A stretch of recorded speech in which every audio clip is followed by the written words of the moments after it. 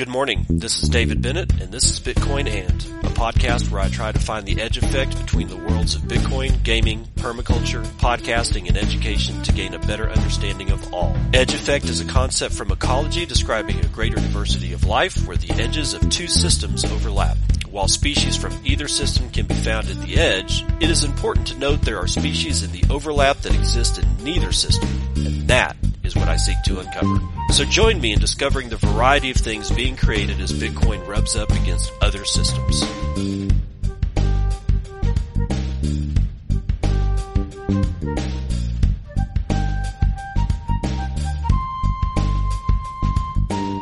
It is 9:03 a.m. Pacific Daylight Time. It is the 14th day of August, 2023. This is episode 772 of Bitcoin, and I've started up the Regenerative Agriculture Resources book thread once again. We're trying for the third time here to do this thing. I used to keep, in case you're wondering what the hell I'm talking about, I used to keep a thread on Twitter when I was back over on Dead Bird site, and it was a thread of all of the regen agriculture or regenerative agriculture, permaculture, soil biology, mycology, fungus and stuff like that.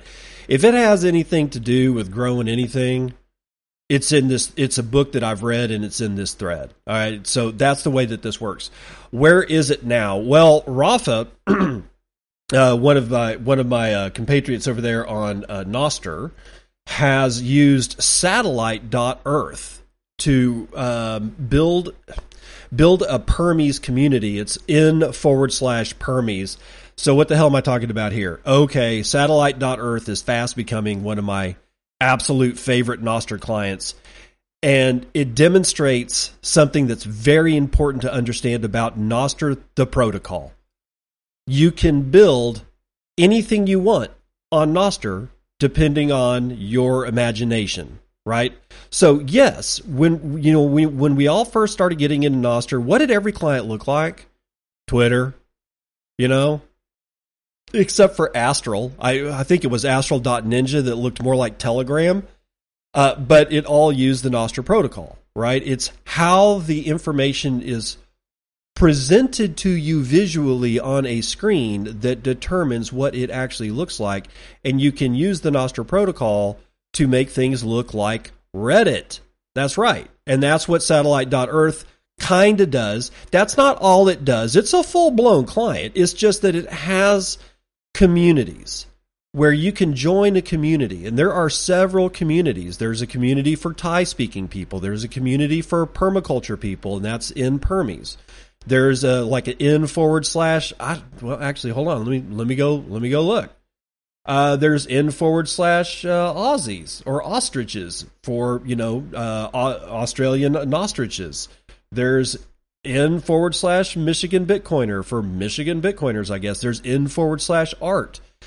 The thing about it is that it uses the Nostr protocol. So it's the way that the information and the notes are arranged and how you interact with the protocol given the client that you're using that determines the experience that you get out of it.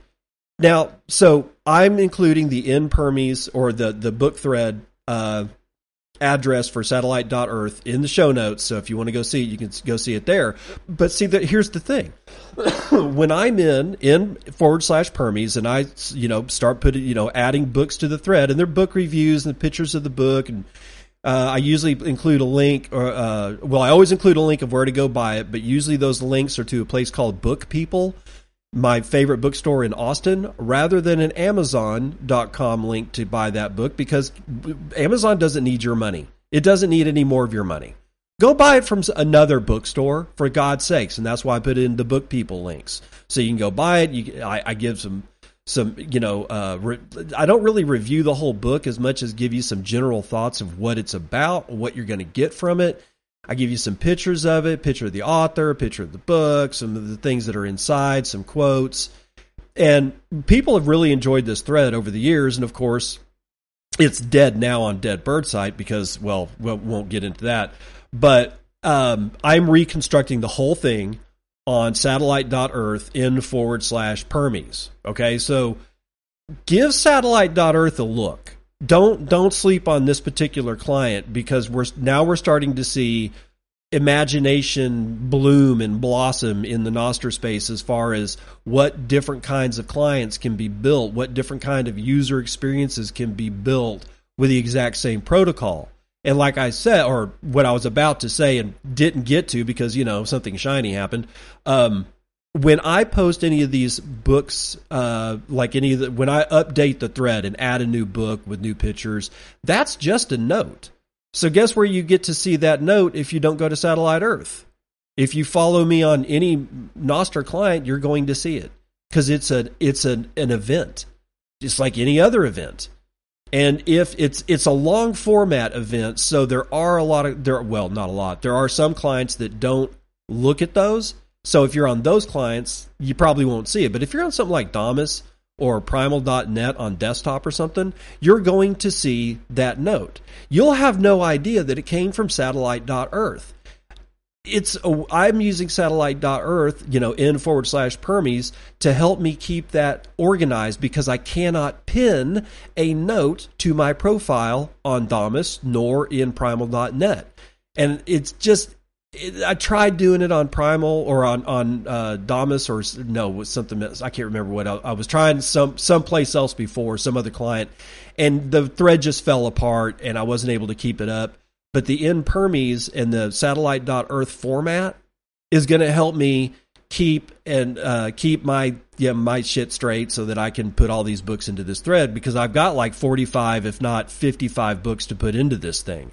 So if you want to have a library or potential library of books that's about soil and agriculture and pasture and agroforestry and raising cattle on pasture and, soil biology and fungus and all that kind of good stuff, this thread is for you. Now let's go right down south. What happened down south in Argentina? Well, apparently a pro-Bitcoin candidate by the name of Javier Milei snags the primary presidential elections in Argentina. Congratulations to Javier. CoinDesk, Andres Engler has this one.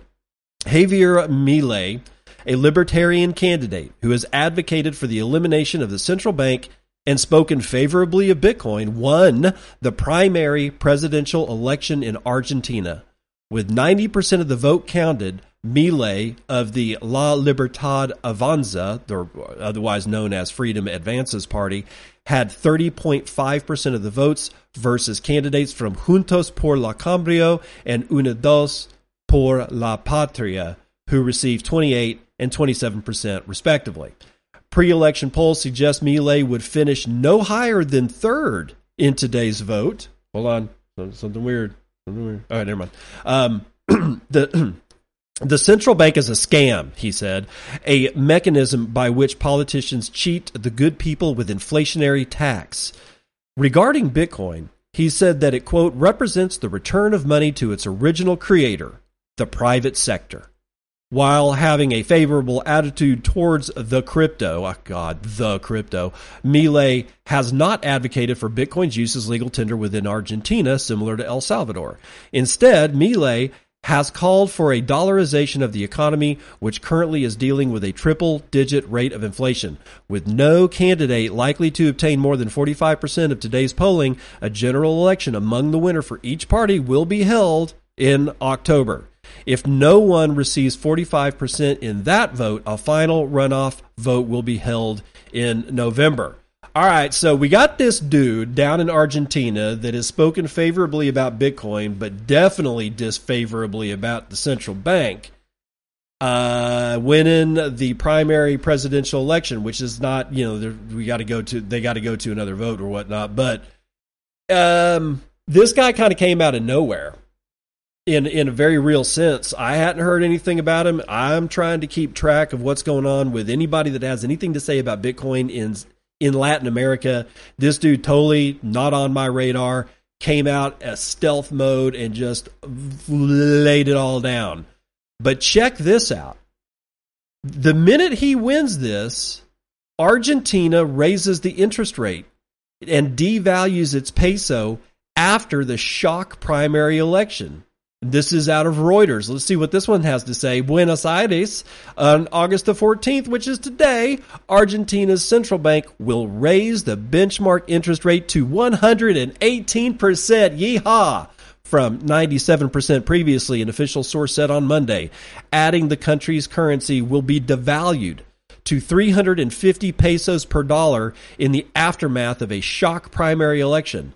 Sunday's primary vote, seen as a reliable bellwether for the upcoming presidential elections, propelled ultra-right libertarian outsider Javier Milei, who wants to axe a central bank and dollarize the economy, to first place with some 30% of the vote. The official peso plunged nearly 18% on Monday morning to just over 350 pesos per dollar, and the source said that the exchange would be fixed at this rate until the October presidential vote. Latin America's third largest economy is battling a severe economic crisis with sky-high inflation and dwindling central bank reserves. So that was their reaction, to raise the interest rate to 118% from 97%. Dude, that's one hell of a raise. I guess they got their panties in a snit that the guy that wants to shit can their entire organization just, I don't know, pulled the rug out from under everybody. And now we leave Latin America.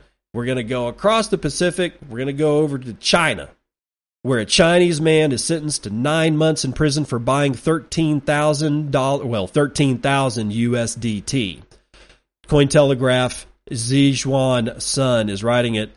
An individual identified only as Mr. Chen has been convicted by the Fuzhou Maiwei People's Protectorate on charges of offense of concealment and concealment of crime for purchasing 94,988 Chinese yuan worth of tether for an acquaintance. According to the local news reports, Mr. Chen was contacted by Mr. Lin, his acquaintance, around February 2022 to post his bank card details on social media app WeChat. Mr. Chen subsequently received 7 fiat Chinese yuan transfers from Mr. Lin, which Mr. Chen used to purchase USDT. The stablecoins were then sent back to Mr. Lin. Through the process, Mr. Chen earned a total commission of about $20 US. Commenting on the matter, the Fuzhou Maiwei People's Protectorate stated, quote, "Con artists use virtual currency to transfer and launder stolen money. This kind of online money laundering in the name of purchasing virtual currency, knowing that others use the information network to commit crimes and providing assistance to them, has violated the law." Mr. Fuzhou, or the Fuzhou Maiwei People's Protectorate, subsequently sentenced Mr. Chen to 9 months in prison, deferred for a period of 1 year, along with a fine of 689 United States dollars, or right around 5,000 Chinese yuan. Since the beginning of the year, Chinese authorities have begun a tough crackdown on cryptocurrency activities in the country. Last week, Jinfeng Sun, political commissar of the Network Security Bureau, said that technologies such as blockchain and AI have been involved in a spree of incidents relating to fraud and data theft. So, yeah, 9 months. Now, he doesn't actually, I guess that he's deferred, so he doesn't really have to see the inside of a jail cell. But if you guys are out there in China, you know, probably, if you can, just buy Bitcoin and hold Bitcoin and don't buy stuff for other people. I mean, God forbid that you just, because you know how to do something and somebody else doesn't know how to do something, that you perform a function for them, that you get 9 months deferred sentence in jail and a $600 fine or a $700 fine. You know, God forbid, man. God forbid that, people actually try to help a brother out, because we're apparently all criminals. So, whatever. Now, this next guy, this guy's a criminal. Judge revokes Sam Bankman-Fried's bail, jailing FTX founder ahead of October trial. Yeehaw. The revocation was handed down during a Friday court hearing dedicated to deciding whether the FTX founder's bail should be pulled. Bankman-Fried will be held in custody ahead of his impending trial, scheduled for October of this year. And this was, by the way, this is Blockworks. Catherine Ross is writing it. In his ruling, Judge Lewis Kaplan reportedly said that there was probable cause to believe that Bankman-Fried had attempted to tamper with the witnesses and therefore violated the terms of his bail. The Department of Justice previously pushed to revoke his bail in late July.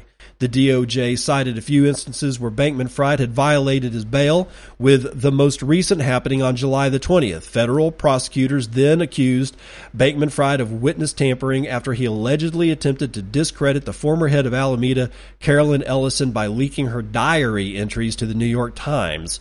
However, prosecutors didn't take issue with Bankman-Fried's communications with the press, saying he has the right to speak and defend himself. But they allege that Bankman-Fried has repeatedly tried to corruptly influence witnesses and interfere with a fair trial through attempted public harassment and shaming. Last week, the DOJ announced the impending filing of a superseding indictment to incorporate the campaign finance charges, which had previously been dropped into 7 existing charges. Quote, the defendant's use of customer deposits to conduct a political influence campaign was part of the wire fraud scheme charged in the original indictment. And as part of the originally charged money laundering scheme, the defendant also concealed the source of his fraudulent proceeds through political straw donations, the DOJ said in a letter. What they're not, okay, that's the end of the article, but what they're not addressing is the fact that they're really not going, nobody's really talking about the fact that all the campaign finance charges have been dropped. They've all been dropped. No, he's not going to see, no, I mean, he is clearly in violation of campaign finance laws. But no, that's okay. No, I mean, we got laws against that shit, but we can just drop him because he's Sam Bankman-Fried. So I was wrong. This guy is going to see the inside of a jail cell, at least for a little bit. What's going to happen at the trial? I don't know. Probably even more of a circus. I don't think I think this will be the last. Okay, I'm just going to put myself out there again, even though I've already been wrong about this once.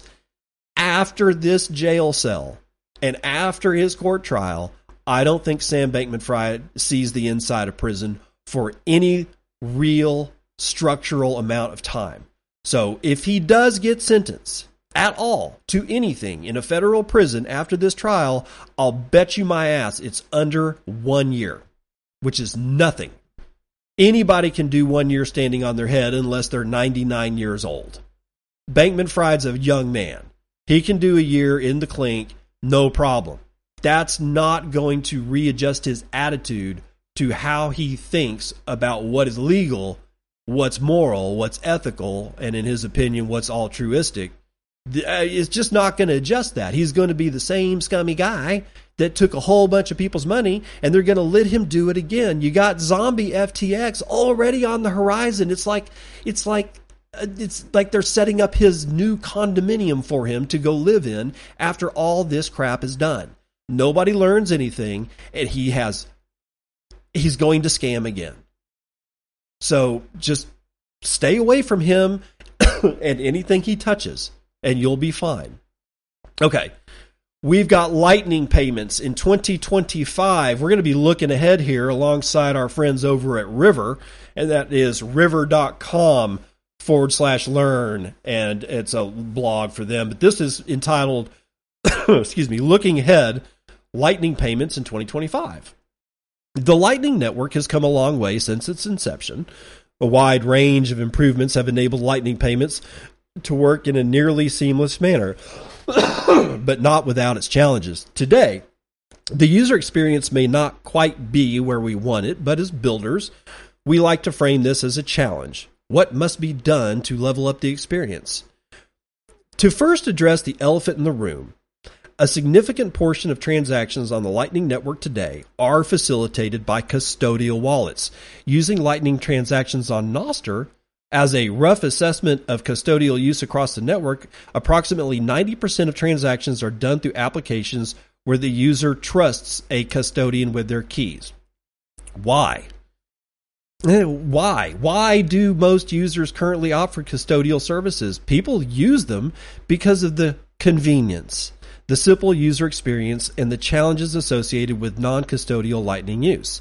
We categorize Lightning's current challenges in 3 buckets. First is manual effort. If users are required to take more actions than through traditional payment methods to achieve a desired outcome, it could lead to a majority of users losing interest. Some examples of that: Users must be connected at all times to send and receive payments. Users must share invoices with each other out of band via text, email, messaging, etc. to make and pay payment requests, which is a cumbersome process. And then there's users who operate their own Lightning node. They must be able to allocate Bitcoin across different channels. Opening channels to peers not actively maintaining their nodes and channels could result in funds being stuck in a limbo state. This is the opportunity cost of capital on Lightning. If your capital is allocated to an unresponsive peer, that capital cannot be used to route other payments and generate returns. All right, so there's all that. And now we have this, the technical expertise. These issues require an in-depth knowledge of Lightning and or interrelated protocols, which the average Lightning users will likely not pursue, because it takes a degree of technical competency to set up a Lightning node. A node operator must balance liquidity with their channels. Should a payment fail or get stuck, a node operator must be comfortable troubleshooting issues via a command line interface. Backing up a node is complicated. Node operators need to store both their seed and their channel states or risk having existing channels closed if they lose connectivity. And then there's technical deficits. Lightning's technology isn't fully developed. Some technical problems still need to be solved. We have yet to have a standardized, user-friendly way to send payments to each other that does not rely on a centralized server. Examples are of a unified QR code or a PayNim type of experience. LNURL and Lightning addresses are options, although these are workarounds, as they still rely on someone running a server somewhere. Since a Lightning node must always be online, the signing keys must also be online. Otherwise, in other words, they're hot. And this poses immediate security concerns at any scale. The cost of opening and closing channels is directly related to on-chain fees. During periods of high demand, fees rise quickly, making channels expensive. To avoid this, a user should set up channels ahead of fee spikes, although deciding when to open channels is a non-trivial decision. Privacy on Lightning is being suboptimal. Like when you request a payment on the Lightning network, you always disclose information such as the node's IP address. While senders generally have better privacy than receivers, they also expose information in the course of a transaction. Based on how Lightning nodes communicate with each other, a third party can easily determine the UTXO associated with the on-chain channel funding transaction. At scale, this surveillance behavior can have a de-anonymizing effect on the network. So, with all that said, what could Lightning look like when most, if not all, of the above problems are solved? Splicing makes Lightning invisible to the user. We expect that splicing will be implemented in a majority of Lightning wallets in the coming years, but what does this mean for network participants? Node operators will be able to add and remove funds from a channel without overpaying on-chain fees, instead of having to close and then reopen channels to achieve the desired size. Because channel resizing becomes affordable, node operators or software acting on their behalf would have greater control to manage their channels, which in turn would make payments succeed more often. Lightning service providers would benefit in a similar way from the reduced costs of channel resizing and could provide an increased level of user privacy. Lightning service providers that seek to optimize user privacy could combine user funds into a single batch channel open transaction to obfuscate the source of the fund's origination. When splicing becomes the norm and moving between Lightning and Bitcoin is cheap and easy, wallets would display a unified balance because, to a user, there will be no longer a distinction between on and off-chain funds. In a scenario where on-chain fees are high, LSPs could manage users' channels cheaply by combining splicing with atomic rebalancing on side chains like Liquid, for example. LSPs could become an instrumental component of user experiences in the near future due to their ability to abstract away complexities from users. Additionally, LSPs reduce the capital requirements for running a node. They can serve as a user's portal to the network. The magic of Lightning is its instant settlement, but failed payments and other points of tension cripple a user's experience. By LSPs operating infrastructure like servers and or the node itself, users can interface with Lightning in a straightforward manner. LSPs could remove user interaction with infrastructure by offering a node in the cloud model where the user still retains control over their funds, but does not interface on the node. They could also offer a light version of the service that consumes less battery on mobile or a combination of both models. If more capital is to move onto Lightning, users must be able to restore their node or wallet in a way that is familiar to them, like entering a series of 12 or 24 words into an application. Service providers allow users to store an encrypted backup of their Lightning wallet in the cloud. In the event that the user's device breaks or is otherwise compromised, the encrypted cloud backup could be easily imported to a new device. If a person has to take additional steps to benefit from Bitcoin, chances are they will drop off at some point in the adoption process. In the context of a current problem that needs a solution, LSPs could solve always online requirements by accepting payments for offline users, pushing the user experience closer to existing payment solutions. As more funding becomes available for Bitcoin developers, more solutions are likely to emerge that enable users to independently accept payments without leveraging external services. Present-day payment IDs, like Lightning addresses, are serviceable but custodial in almost every case. Users should be able to exchange reusable QR codes to receive payments without the reliance on a third party. Reusability is crucial. Copying, pasting, and sending invoices to counterparties is too many steps. The availability of a simple solution would provide benefits to all Lightning users. Privacy is a standard on Lightning. Let's get into the privacy aspect here. For user privacy to become standard feature on Lightning, the technologies that enable it must be invisible to the user, meaning that the user would not need to take any action to benefit from it. Application developers and service providers must make decisions behind the scenes that, for example, separate on-chain transactions from Lightning transactions, among other things. It will become difficult to assess whether an on-chain transaction is a Lightning channel open or close, as new technologies will increasingly make them look exactly the same as any other Bitcoin transaction. As more Taproot technologies are implemented, features like signature aggregation can hide information about a payment channel and how many users might be involved in the transaction. Users could gain more privacy when they make payments outside of their peer group if Taproot is widely implemented in wallets. And at present, there is one payment ID, which is known by each intermittent node on the route to the destination. Aspects of how Taproot handles signatures can be used to create a dummy payment ID along the route so that only the sender and the receiver have a clear understanding of the payment. A Lightning user should not need to care or even know about the exact route their payment takes to each of its intended destinations, but currently nodes along the payment path can see where the payment was sent from. Through the Canadian Freedom Convoy saga, we have seen that governments can and will seize funds, close fiat bank accounts, and otherwise censor individuals who speak out against them.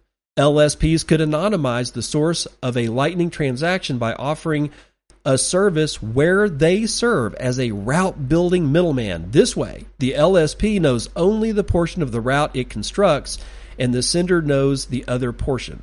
Intermediate nodes in the destination point would be blind to the totality of the route. This model would provide robust security, and the user wouldn't need to be involved at all.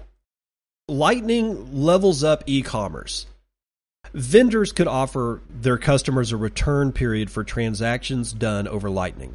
Customers would pay a special kind of invoice at checkout, but retain the ability to revoke the transaction until the time at which goods or services is rendered. This was previously impossible to do on Lightning. Security is the key to institutional adoption. In order for more institutions to join the Lightning Network, it needs to be easy to move funds from offline cold storage into a Lightning channel. Taproot channels enable this use case without compromise on security. Additionally, it will become safer for institutions to hold large amounts of funds on Lightning. They will be able to use specialized devices that help protect them from the risks of internet-connected wallets. So, in conclusion, Lightning has demonstrated its usefulness in conducting payments with instant settlement, but we should acknowledge that it does indeed have pain points. Even so, network participants should feel optimistic about the progress being made in solving UX hurdles. Some of the world's most talented developers are working tirelessly to enhance the experience. As more technological solutions arise, the more capital is invested in the network. It is likely that Lightning service providers will take a larger role in abstracting complexities away from end users. Advancements in technology will similarly benefit self-hosted users and move the entire network closer to, an It Just Works experience. There's much to be excited about in Lightning. All of the future state projections in this article were informed by solutions being worked on today. The more developers and entrepreneurs focused on optimizing user experience, the more participants and capital join the network, and the better everyone's experience will get. Okay, yeah, that's a long one out of river, but there's been a lot of people have been belly aching about the Lightning Network, and some of them have some good points. I get it. I did not receive 100,000 Satoshi boost from Friday's show, episode 771. I know that it was supposed to be that they were going to send it, because on Fountain it showed up as 100,000 sat boost, and excitedly I went over to my Lightning node, which is where all this stuff lands in the first place, and I looked through my transaction history, and guess what? It ain't there. It didn't make it. It was a failed payment. Now, last week I also said, hey, Lightning works for me all the time, except for the times that it doesn't, in which case I just resend the payment. But if I'm boosting somebody through Fountain, I don't know if it failed. Some people get a message that their payment failed on Fountain, or maybe it's not, maybe it's because it's through some other Podcasting 2.0 app. I don't know. Right? But some people know that they had a failed payment. But other people, and this is most of my experience in getting boost in Fountain that never really hit my Lightning node, they don't know that it failed. I have to tell them that it failed. And they're not actually, they're not keeping a checkbook on their Lightning wallet. They're just the next time they open up their wallet, they see they got 4,689,212 sats, and they don't know that they were supposed to subtract 100,000 sats from that. So the unit of account part of Bitcoin, when it comes to the Lightning Network, gets a little fuzzy, man. It gets a little fuzzy because, they didn't know. It just got right back to their wallet. It went right back to their balance because it is a failed payment. I was all happy, and I'm the one that's sad because I didn't get the 100,000 sats, but I also have to recognize where we are. We are so early, it's painful. All right? It's painful. Now, all that said, it turns out that Custodia Bank is now accepting US dollar deposits and adding Bitcoin custody. So Caitlin Long rolling right along. Pedro Solomano is writing this one for Decrypt. Crypto-friendly bank Custodia announced on Friday that it's now accepting dollar deposits and will soon custody Bitcoin for customers in select U.S. states. The financial institution is now also providing customers with U.S. government money market fund services. What does it mean? Quote, "We got our bank regulators' approval to take customer funds," Caitlin Long, Custodia's CEO, told Decrypt. She emphasized that, quote, "the bar is very high for banks to launch, and we cleared it." Congratulations, Caitlin Long and Custodia Bank. I know some people are not all that happy about Custodia Bank. I am. She's done some amazing work in the state of Wyoming, and I think kudos and congratulations should go out to Caitlin Long. So congrats, Caitlin. For Long, despite the fact that there is a lot of regulatory theater in the industry, the need for regulated custodians, namely banks, is the way. She told Decrypt that Custodia has always believed the custodians in this industry will ultimately be banks. for the same reason that the custodians in the securities industry are banks, not trust companies, not other non-bank entities, end quote. According to the company's Twitter account, Custodia is only available to business customers as of right now and is not ready to operate in all 50 states, posting that they are opening slowly and carefully. The route that Custodia is taking is the opposite of the crypto industry's ethos of moving fast and breaking things, says Long, due to the fact that banks offer customers superior protections to non-banks. Today's announcement was drenched in a celebratory tone, noting that they had completed a long list of tasks which aren't even required anymore. Although Custodia takes the win today, it is still currently pursuing a lawsuit against the Federal Reserve over its repeated denials of the bank's application to join Fedwire, citing significant safety and soundness risks. Getting access to Fedwire, however, would open the doors to a network that processed more than $1 quadrillion in transactions last year alone. Long has previously told Decrypt that the Fed has become an unmovable mountain, calling out the institution for being un-American and not enforcing the law in its new FedNow payment service. What's to come? According to Long, Custodia is just awaiting final regulatory clearance to launch its Bitcoin custody service, which it's on our 6 to 12 month roadmap, she anticipated. So again, congratulations to Custodia and Caitlin Long. Let's run the numbers.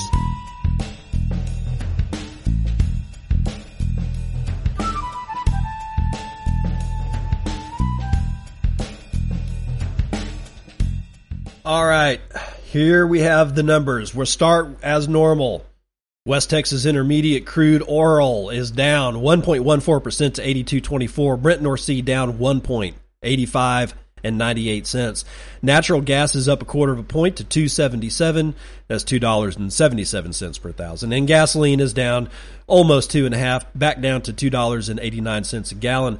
Gold and the other rocks are doing pretty poorly today. Gold is down 0.1% to $1,944.30. Silver's down 0.15. Platinum is down almost a point. Copper is up by a quarter, and palladium is down 2.5. Ag is mostly in the red today. Biggest loser is coffee, 3.27 to the downside. Biggest winner today is going to be your soybeans, 1.5 to the upside. I got there they are. Live cattle is down a quarter. Oh man. Lean hogs down 2.8%. Feeder cattle down over a half. Dow is down 0.16. However, S&P is up a quarter. NASDAQ is up 0.63%. S&P Mini is down 0.1 of a point. Real money chilling out at 29,639 cents. I guess the news of Argentina's president thing finally hit China. If you haven't listened to the show, if you haven't listened to the show, then you don't realize that every once in a while, I'm always waiting for people in China to wake up to news before I figure out what the hell I'm going to do, which is generally buy more Bitcoin and hold more Bitcoin. In either event, let's continue. We've got an average transaction value of 0.22 BTC, a median transaction value of 9 cents. No, seriously, it's like 0.000033 BTC is the average or the median transaction value. But block times are smoking fast, bro. 8 minutes and 44 seconds. We've got 0.1 BTC taken in fees on a per block basis and a measly 17 taken overall in the last 24 hours. However, with a 2.5% drop in hash rate, we're only at 386 exahashes per second, according to bitinfocharts.com. We'll have to rectify that with the lightning fast block times. Dogecoin, your shitcoin indicator is 7.5 United States pennies. So that's what the rest of the field is doing. We got a $576.7 billion market cap. That's 4.5% of gold's market cap. And you can get 15.6 ounces of shiny metal rocks with your one Bitcoin, of which there are 19,456,930.57 of, and 4,712 of those are in the Lightning Network. All right, let's get right on over to the mempool. It's It's still built up a little bit. We're looking at about 135, 136 blocks or something like that, carrying almost 400,000 unconfirmed transactions waiting to clear. High priority transactions are going for the low price of 11 Satoshis per VByte and 10 for the low priority transaction fee. However, if you have made a transaction and you paid anything under 5.29 Satoshis per VByte, you're going to get purged out of the mempools around the country. Now, let's see what mempool has to say about hash rate. See, mempool.space is saying that hash rate is 439.2 exahashes per second. That would account for seriously low block times, not the 386 that the other number suggested. So I'm going to go with 439.2 exahashes per second. I am so far off of the charts right now in Fountain, I'm not even going to worry about it. This is the guy that I was telling you about. Letter 6173 sent me 100,000 sats, which I did not get. Letter, if you heard that, go check where you sent that from. Look for a failed payment. Make absolutely certain that you got your 100,000 sats back before you even do anything else. Please, please, please, please, please don't just resend it. Make sure that you've got it, because 100,000 sats is actually quite a bit of money when we're talking about it. He said, why was the Bitcoin miner always in trouble? Because he was smoking hash. Get it? Dirty Jersey Whore with 19760 says, the splitkit.com will build the value time split for you. You just need to be able to edit your RSS feed. It works for Wavelake Music also. At Stephen B is doing amazing things over there. Y'all be good. Okay, guys, go to the splitkit.com. That is the splitkit.com if you want to start doing some funky things with splitting, zapping and stuff like that. Who do we got? JSRPR178 with 1200 says, thanks for the good music about Oliver. At BTC Brandonchi? Yeah, 1000 says, appreciate the rip. Nah, man, I appreciate you for listening. Dubrovko with 1000 with Iris. You can develop the zap and copy the, I forget the word for it, log HT Ning transaction, copy the transaction or camera click it, and then pay it out of the Lightning Wallet application. Pies with 500 says, top 10 LFG. We didn't make it, Pies, but I appreciate you, brother. God's Death with 370 says, cheers, thank you, sir, no thank you. Wild Hustle with 100 says, LFG, we didn't. Pipe Bomb with 100, I can't read the emoji. Noster Gang says, good morning, and PV with 100, and Pies with 100 says, thank you, sir, no thank you, and that's going to do it for the weather report.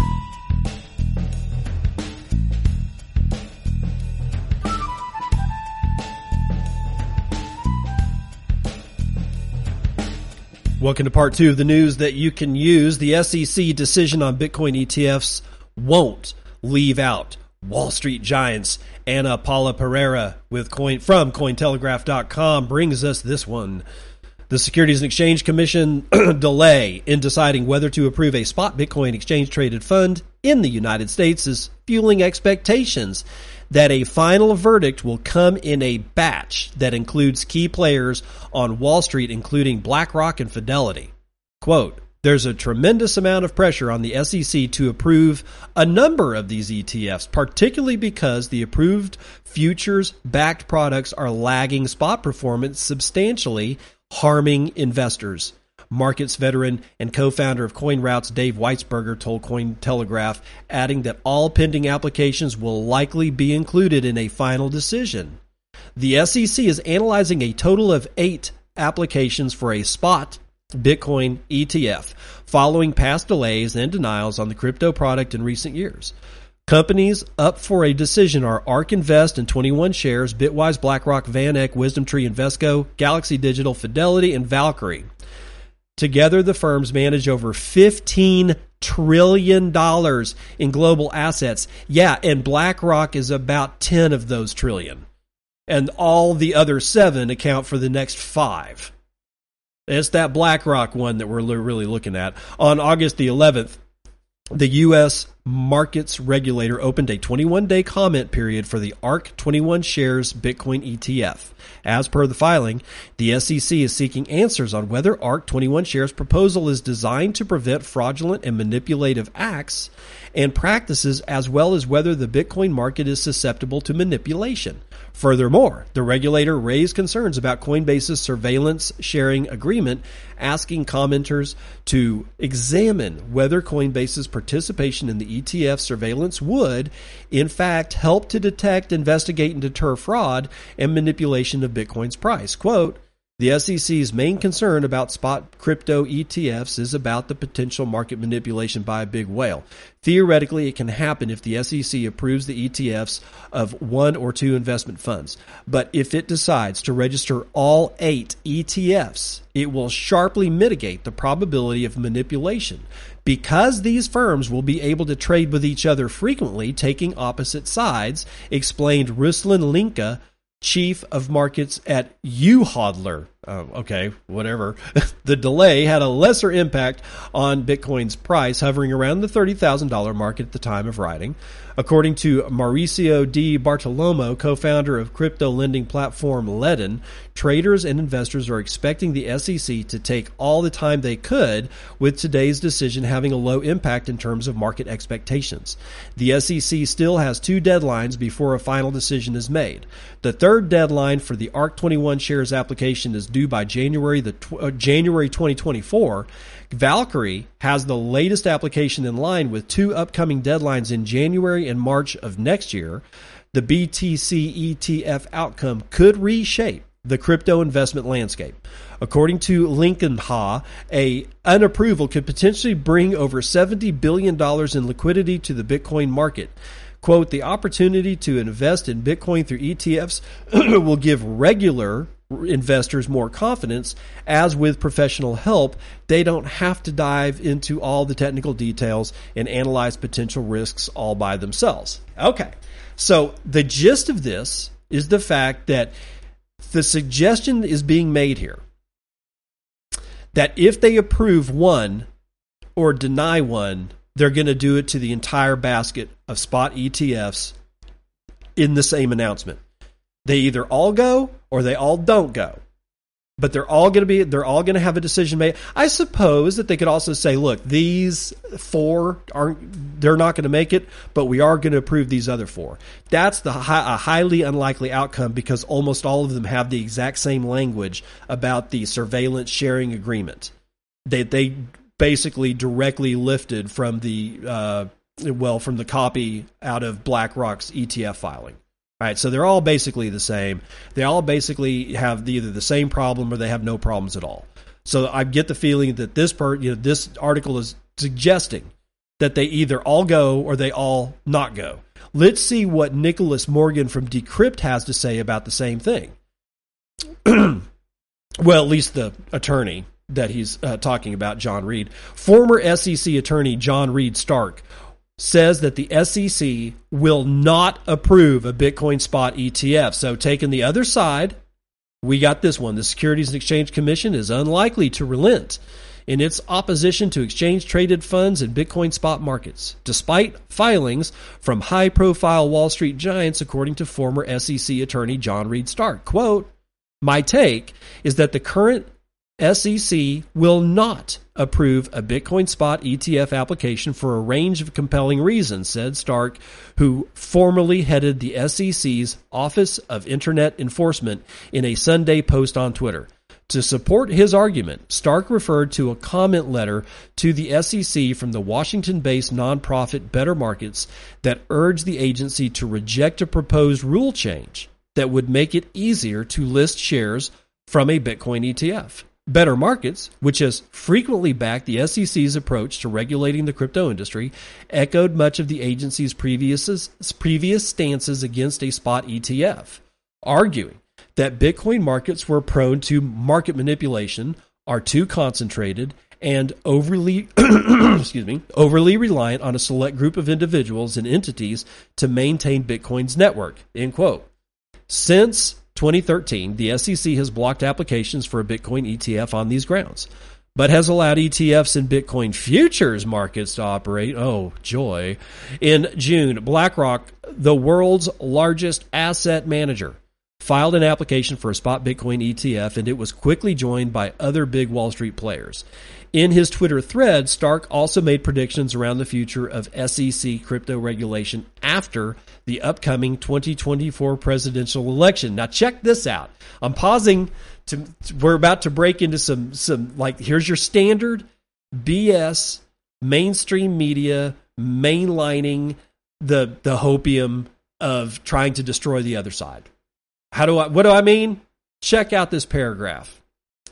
If a Republican candidate wins, Stark said that it was likely that a GOP-led administration would take a friendlier stance on crypto, including making it easier to get approval for a spot ETF. He also predicted that many enforcement actions pursued by the SEC would grind to a screeching halt if only a Republican majority takes shape atop the agency. Stark has frequently riled up many on crypto Twitter with his sometimes harsh criticism of the industry and has publicly argued with its players. In May, Stark engaged in a back and forth with Tether's chief technology officer, Paolo Ardoino, over his criticism of the stablecoin issuer over what he characterized as its opaque financial statements and lamented the lack of regulations from the government. Though he acknowledged some of Ardoino's defenses, he claimed that only beneficiaries for crypto are grifters and criminals in the developed world, of course. A month later, Reed questioned the viability of the blockchain technology that undergirds cryptocurrencies, sparking a debate with crypto investor Mark Cuban, who defended the industry. So there was a really bad way to end the article because it just kind of says they just kind of stopped writing, it seemed, but it's the part about the Republicans, right? That it's almost as if this entire article is saying, yeah, you can't do it with the Democrats, but now you put the Republicans in there. Now, by God, you'll be able to get your spot Bitcoin ETF. Well, you know what? The whole blue versus red thing is over. It has been over for me for a very long time. I don't trust any of them. I don't care what color they are. I don't care if you're red, yellow, green, blue, purple. I don't care if you're a political party. I don't trust you. You've given me no reason to trust you, right? But I just found it amazing that it was like, well, vote Republican if you want a Bitcoin spot ETF. I honestly don't believe that I don't believe that there's any better chance that a Republican-led anything is going to give us a spot Bitcoin ETF rather than a Democrat-led anything else. I don't think that has anything to do with it. The same people that are regulating the political landscape regulate the financial markets. It's those guys that make all the decisions now. And they have been for a long time. It's just that our eyes are slowly opening to the fact that most of this is kind of a sham. You know, we're told by the talking heads, hey, you know, that you just go out there and vote harder, vote as hard as you can. And everything going to be just fine, and it never is. And we're going to get a spot Bitcoin ETF. If only a Republican gets in the office, probably not. Because Bitcoin ETFs they eviscerate a fair amount of control for the people that are closest to the money spigot. We get sound money. That money spigot, that doesn't need to flow as much. It's a paradigm shift. And whether it's good for humanity or bad for humanity, these people don't care. They don't want anything to change. So the whole paragraph about it, how GOP is going to save the day if only they're in office, then you'll get your spot. I just don't buy it, man. So I just thought I'd bring that to you because it's like just playing partisan politics when all we're really trying to do is stop them from being able to print our money into oblivion. It's kind of disingenuous, and I don't really like it all that much, and neither does the underclass. Let's take a listen.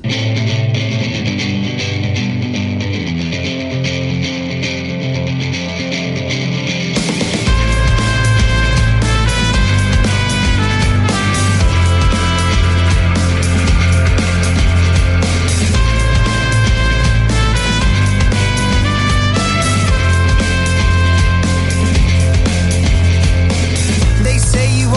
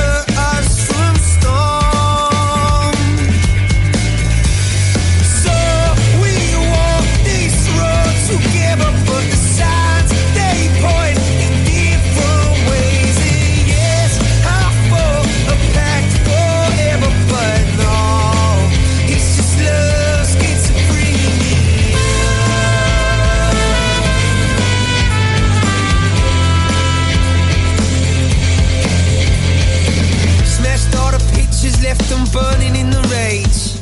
I even threw the clothes you bought and spat into the flames. Did I ever feel the soul as I lay by your side? This love is like a phantom trying to bury me alive. Well, now you're gonna play my game, bitch, and I'll show you what it means to always rub the soul into every cut that bleeds. Like a rabbit in the headlights, you got it coming true. Will never trust your instincts, even they lie to you. Know you're stoned, me too. The war, hit anywhere you can. This love's on fire.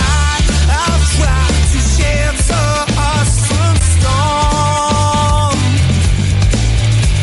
So we walk this road together, but the signs they point in different ways. And yes, I fought a pact forever, but no. So we walk this road together, but the signs they point in different ways. And yes, I fought a pact forever, but no. It's just love, schizophrenia. No, it's just love, schizophrenia.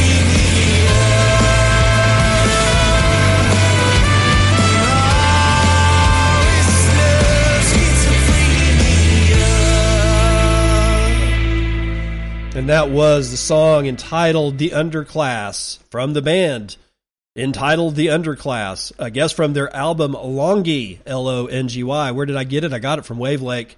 The song, and from that song you'll be able to get to the rest of their stuff over on Wavelake, will be included in the show notes. Yes, I understand that some people are having problems with the show notes.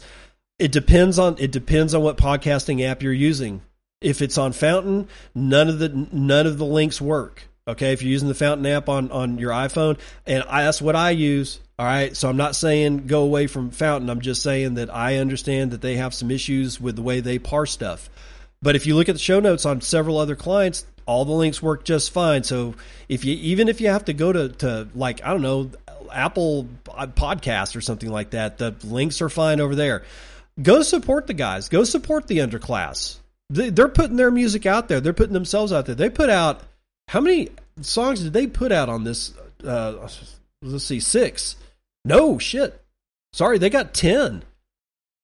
Is that right? Yeah, they put out 10 songs.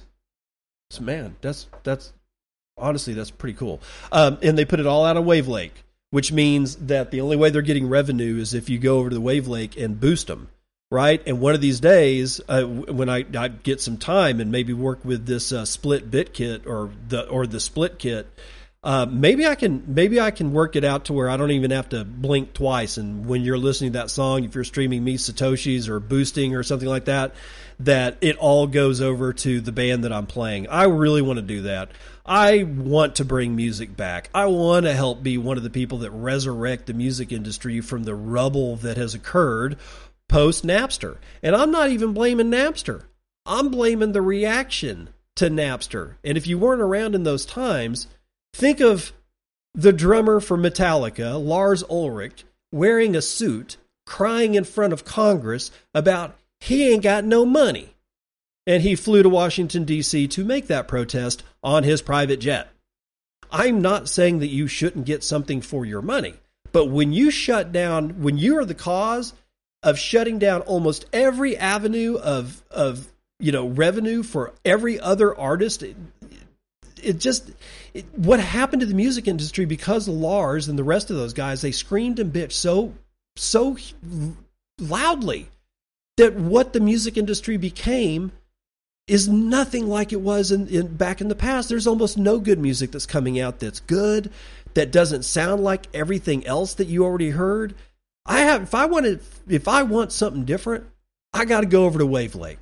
And I hope you do too. So go support the Underclass, because we are all the Underclass. Now, check it out. Imp Chat mobile app to bring private group messaging to Nostr. We got some Nostr news here from nobsbitcoin.com. Imp Chat is a revolutionary mobile application that brings private group messaging to Nostr. Imp Chat embodies a fusion of privacy, surveillance, resistance, and user control, delivering a unique messaging experience over an open distributed network. The application harnesses cutting-edge techniques, including group message identity, decoupling, and variable message padding, along with end-to-end encryption. This combination shields your individual and group chats from external scrutiny, adding a robust layer of privacy to the open Nostr network. Advanced features include disappearing messages, enable you to determine the lifespan and future retrievability of your messages. Although the message is public, it is securely encrypted using user B's public keys. Public key. This ensures that only user B, who holds the corresponding private key, can decrypt the message. Subsequently, all group members will start listening for any events published using this shared key pair by subscribing to the public key.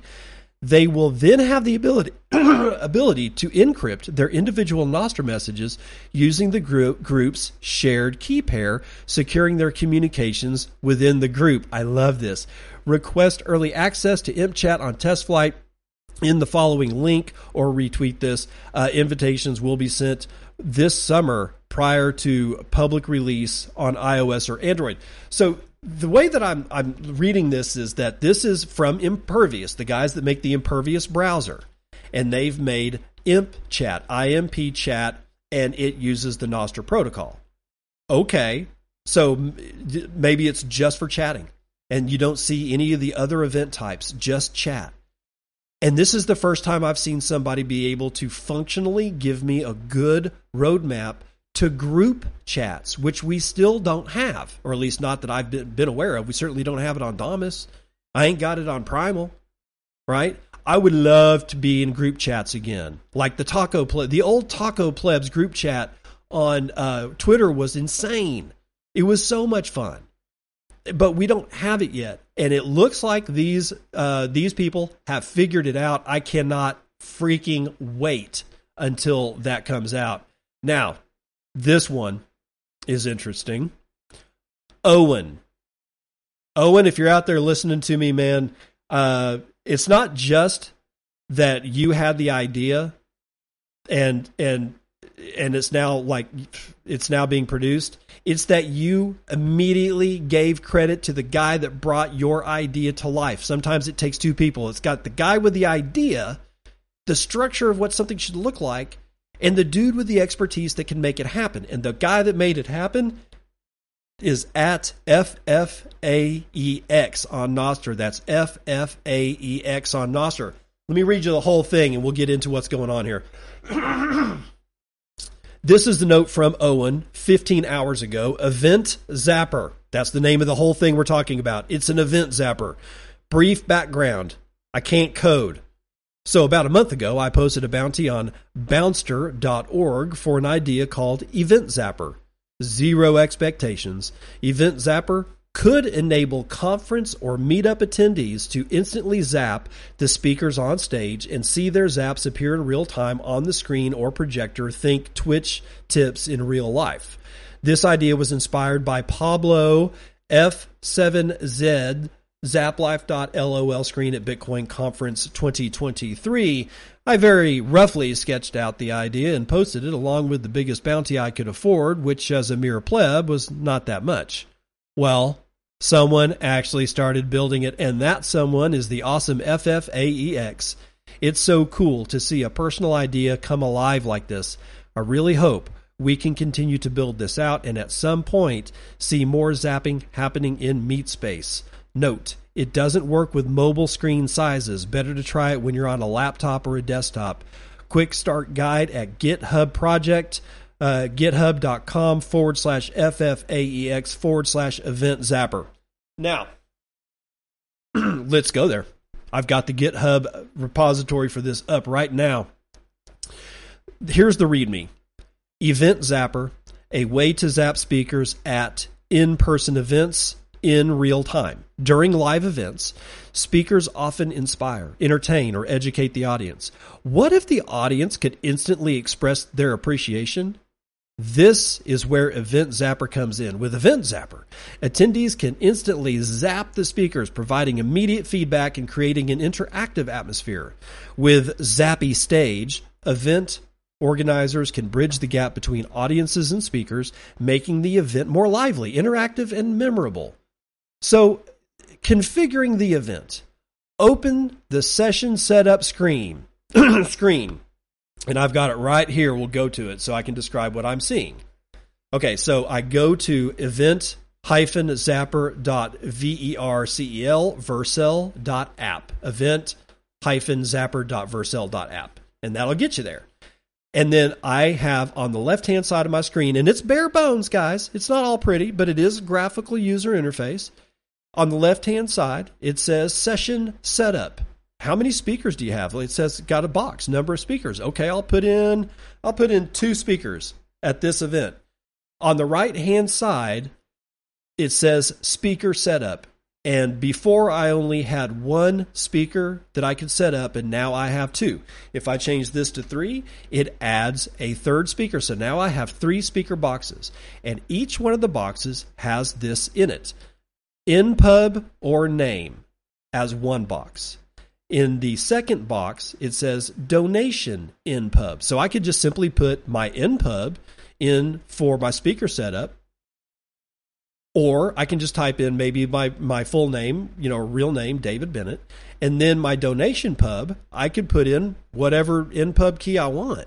So I would just put in my InPub from Nostr because I'm set up to receive zaps. So it should just go to whatever wallet is receiving my zaps from Nostr. And then I can do the same and say, let's say I put in Pablo's InPub. I don't even need his permission. I can just drop his InPub in there. Yeah. And then the third one, I'll put in another InPub, like, I don't know, Rockstar Developers InPub. I can just drop it in there.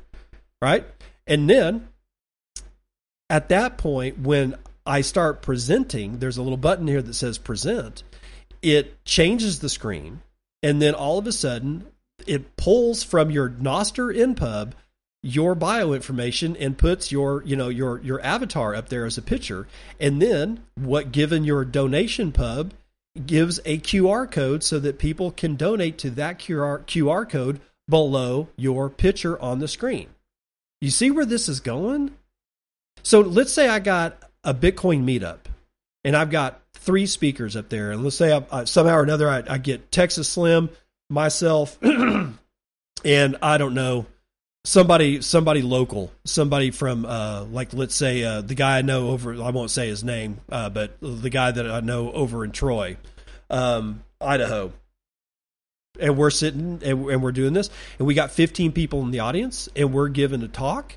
Well, on the screen behind us are 3 avatars for Nostr, and below each of the avatars is our individual donation address. And if you like what I said, you can use my QR code and send 100 sats, and it goes to my address. You realize what this could do? You could do this with live music. You go to see your favorite band, and on a screen behind the band is like the drummer's QR code, the guitarist, the bass player, and the lead singer's QR code. And maybe the lead singer just knocks it out of the park on this one performance. I mean, they just had the night of nights. And if you've ever played in a band for any length of time and you were anywhere close to good and you were playing live all the time, you know what I'm talking about. Some nights were just magic nights and you were lost. You were playing your ass off and you didn't even realize it. And maybe, maybe the singer or the vocalist had that kind of night. And then all the people just saw the brilliance. And like 80%, 90% of all the zaps to the band actually went to the vocalist. Now, that could cause some strife. I understand that. But they win the day, or at least they win the night. You could do it with you could even do this with, I don't know, somehow or another, like a system like this could be used kind of for anything. Like farmers market performances. I mean, anything that you've got a live event and you've got more that, one or more people that people are watching at that event, this can be used. Whether it's a live music venue, whether it's a Bitcoin meetup, whether it's a conference talk, It doesn't matter, man. And it works. It's rough around the edges, but this thing works. You need to go check this out. The Noster Note I've got the link to the Noster Note that Owen put out. It will be again in the show notes. I'm pretty sure that I've re-noted this on Noster quite a few times. I will do it again today a couple of times.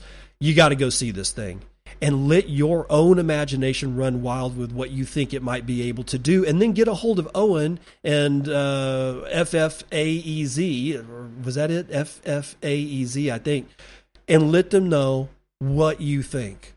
Give them your ideas. Please do that. That's the end of the morning roundup.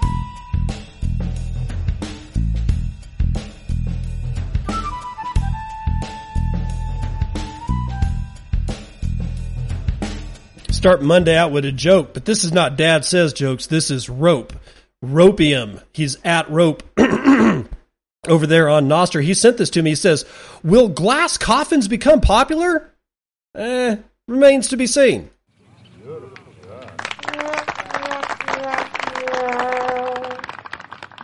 All right, guys. I hope your week is awesome. If you want to support the show, Podcasting 2.0 is the way to go. Just any Podcasting 2.0 enabled app, you can go to newpodcastapps.com. That's newpodcastapps.com and find one over there. Boost me, stream me, do all the things. I'll see you on the other side. This has been Bitcoin and I'm your host, David Bennett. I hope you enjoyed today's episode and hope to see you again real soon. Have a great day.